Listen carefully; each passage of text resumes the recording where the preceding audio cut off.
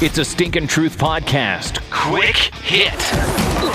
Speaking of the Broncos now, they're putting a lot of stock in Drew Lock. You think they're going to be rewarded ultimately?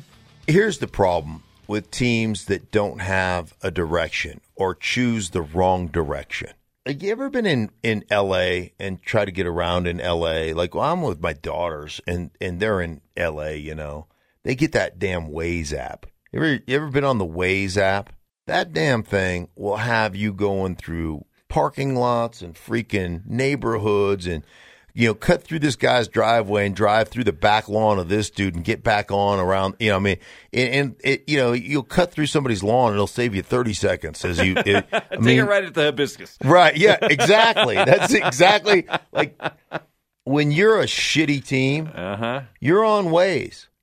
I mean, and that's where they are right now. Like, hey, you know, at some point the narrative was, hey, now we have speed. You know, we drafted 2 wide receivers and we're as fast as the Chiefs, and our tight end for tight end can run with Kelsey, and our, you know, and Jerry Jeudy and KJ Hamler can run with, you know, McCole Hardman and the Tyreek Cheetah. Hill, yeah. yeah. You know, and now that we have the speed, we can beat them. No, the speed is only good if you guys are running a track meet. Like, if you're in a track meet, okay, let's line up and run 40s and see who wins. This is not a track meet. This is a football organization. And when you can beat somebody by 27 points and not even piss a drop on third down, it just goes to show you how far away you are. You can't even see from here to there. You can't even see it. You know it exists.